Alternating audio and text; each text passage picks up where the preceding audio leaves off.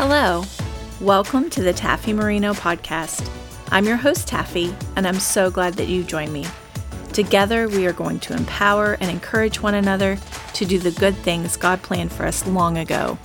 Let's get started.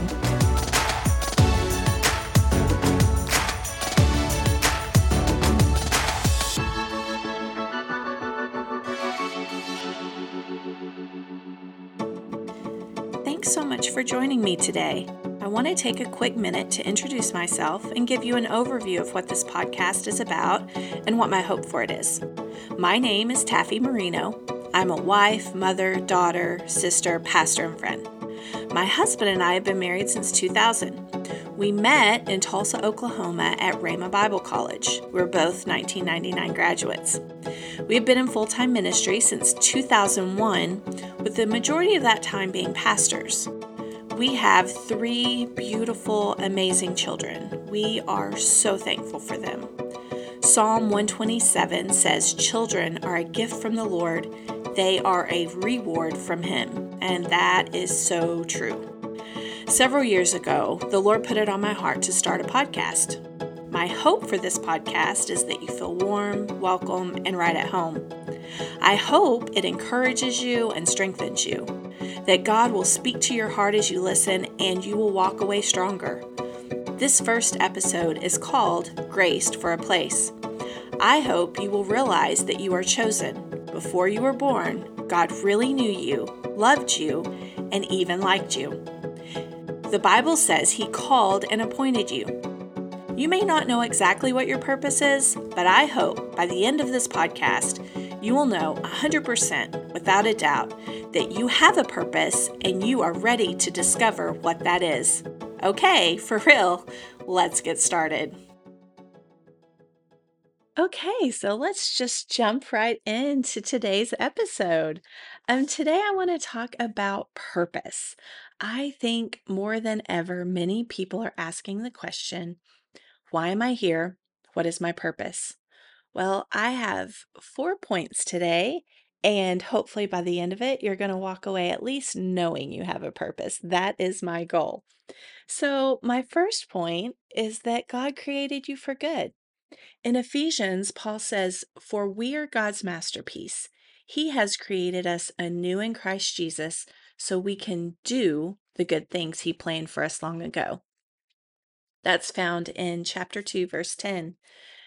God created you for good. I want you to notice that Paul says we, not just I, for God create, or that Paul is saying God created me as a masterpiece. No, he said, for we are God's masterpiece. For me personally, it would be very easy to say, sure, Paul is a masterpiece. Paul is was an amazing apostle who wrote most of the New Testament, who countless miracles, he's a masterpiece. He did good things. But Paul wanted to make sure that we understood he was talking about all of us. I was talking to someone the other day, and I truly believe this. I said, God has a grand plan for everyone. It's just, will we choose to follow that plan? Bottom line. And I guess I could just end the podcast or the episode right there, but we're not going to do that. But God has created everyone with this grand plan. In that scripture, Ephesians 2:10, it says that we are a masterpiece. That means you are a one-of-a-kind workmanship, something that never before existed. It means that masterpiece is almost like your life's work. And Paul said that's what we are. Every time that God has created or formed someone, He puts so much in you, so many gifts, so many talents that are unique to you. No one else is like you, and no one else has your own assignment, and no one else has the plan that God has given you. He did this so that we can do the good things that He planned for us a long time ago. I also feel like I should say this today, that everyone was created in love. No matter how you were conceived, God created and formed you with love and in love. I hope that touches someone today. God created you with love and in love. Philemon 1:6 says, "And I pray that the participation in and the sharing of your faith would produce and promote full recognition and appreciation and understanding and precise knowledge of every good thing that is ours in our identification with Christ Jesus and his glory." Another translation says, "Every good thing that is in you that is in Christ." We now have all of these good things that were in Christ are in us. Number two, he is with you. God doesn't just send you out into the world saying, good luck, don't mess up. He actually goes with you. This really makes me think of when we send our kids out into the world. They've turned 18, they're going to college, or they're launching out. Maybe they're not going to college, they're going to start a job somewhere, or however it happens. We prepare them for this moment where they're going to go out into the world, and we just pray we've equipped them with everything that they need. We would probably, I know I would as a mom, I would love to go with them wherever they went and physically be with them, but that's just not possible. God is able to actually be with us wherever we go. He doesn't just send us out with our little backpack saying, you have my blessing and I hope you make it. No, he's right there. Isaiah 41:10 says, "Fear not, for I am with you. Be not dismayed, for I am your God. I will strengthen you. Yes, I will help you. I will uphold you with my righteous right hand." That encourages me. He says, "Don't be afraid. I'm right here. And don't be dismayed, because I am your God. And I will strengthen you. Yes, I will help you." 1 Corinthians 3:9 says that we are God's fellow workers. That gives me the image that we're coworkers. We're right there side by side, and he's helping us do this work. Whatever it is that he's asked us to do, he's actually right there with us, helping us get the job done. Joshua 1:9 says, "Have I not commanded you? Be strong and of a good courage. Do not be afraid, nor be dismayed, for the Lord your God is with you wherever you go." I picked up that in all of these scriptures, he tells us not to be afraid, or two of these scriptures, he tells us not to be afraid. Why? Because it can be very scary. When you figure out the plan that God has for you, it can be a little intimidating. But we don't have to be afraid. When God goes with you, you have all of his knowledge, all of his resources and understanding. You have God right beside you, helping you along the way. One scripture actually says, as I stated before, that we're co-laborers with him. Number 3, he has approved and appointed you. Jeremiah 1:5-7 says, "Before I formed you in the womb, I knew and approved of you as my chosen instrument. And before you were born, I separated and set you apart, consecrating you, and I appointed you as a prophet to the nations. Then said I, Oh, Lord, behold, I cannot speak, for I am a youth. But the Lord said to me, Say not, I am only a youth, for you shall go to all to whom I shall send you, and whatever I command, you shall speak." He knew you, everything about you, and he approved and appointed you. Now, that isn't to say that you're not going to change. No, the more you get to know the Father and the plan that he has for your life, the more you'll be transformed into that person, the person he originally intended for you to be, before life, sin, and all the other things begin to chip away at who you really are. Before life and sin begin to shape the way that you think about yourself and the way that you think about God. Jeremiah 29:11 says, "For I know the thoughts that I think towards you, says the Lord, thoughts of peace and not of evil, to give you a future and a hope." How many times have you felt unworthy to come to God?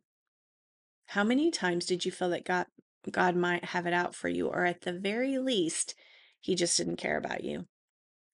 The way we come against these lies is to go to God's word. It says that he has thoughts of peace towards you, not of evil, and he desires to give you a future and a hope. Some of you may be thinking, well, then I wish he would just go ahead and give it to me, this future and a hope. He has a plan with everything we need, but we have to choose it. We have to agree with God and his plan for our life. We must cooperate with it. This makes me think about a story in the Old Testament. God had a good plan for Israel. He had delivered them from being slaves and led them to a land that he was going to give them. The only problem, they just couldn't grasp that God was really for them. They couldn't fathom that he had a good plan for them and that he wasn't leading them into disaster, but actually to a good place, a place that was flowing with milk and honey. They fought God the whole way, and when they finally arrived to this wonderful place that he had for them, they refused to go because there was some giants in the land. They still saw themselves as slaves, and they still saw God as distant, and that he didn't truly care what happened to them. This was their report to Moses, and I'm reading out of Numbers 13. We entered the land you sent us to explore, and it is indeed a land and a bountiful country, flowing with milk and honey. Here's the kind of fruit that it produces. But the people living in there are powerful, and their towns are large and fortified. We even saw giants there. But Caleb tried to quiet the people as they stood before Moses. He said, "Let's go at once to take the land. We can certainly conquer it." But the other men who had explored the land with him disagreed. We can't go against them. They're stronger than we are." So they spread this bad report about the land among the Israelites. "The land we traveled through and explored will devour anyone who goes there. All the people we saw there were huge. Next to them, we felt like grasshoppers, and that's what they thought about us too." I want you to notice that they said they felt like a grasshopper, and that's how the giants saw them too. Well, if you read over in Joshua 2:11, it actually says that their hearts, the people of that land, not the Israelites, but the people in the land that they were supposed to conquer, it said that their hearts melted inside of them when they heard that the children of Israel were coming, because they knew that their God was a great God. Number 4, we must see ourselves how God sees us, not how we see ourselves or how others see us. Some of you need to get past your past. You are more concerned about how you see yourself and how others see you. The sad part of this story is they never made it to their promise. It was theirs, but they wouldn't cooperate with the plan that God had for them. God has a good plan for you. He has a grand plan for you. He has a grand plan for everyone. Believe me, we are all afraid sometimes. That is why God told Joshua, Caleb, and the rest of Israel to be very courageous. 40 years after the original group refused to fight, refused to go in, Joshua and Caleb finally got their chance to go into that land with milk and honey. God had not forgotten their faithfulness. So to recap, God created you for good. 2, God is with you. 3, he has approved and appointed you. And 4, you must get past your past and see yourself as God sees you. I hope today was encouraging. I hope you are finishing this up feeling hopeful and strong, and you are ready and excited to discover the plan God has for you. Next week, we're going to talk about how to move towards the plan that God has for your life. You know, he says that there is a good, an acceptable, and a perfect will of God. And that as we get to know him and as we read his word and we spend time with him, that our minds are transformed and we begin to discover what is that good, acceptable, and perfect will of God. So I want you to come back next week. Thanks again for joining me, and I hope you have a blessed day.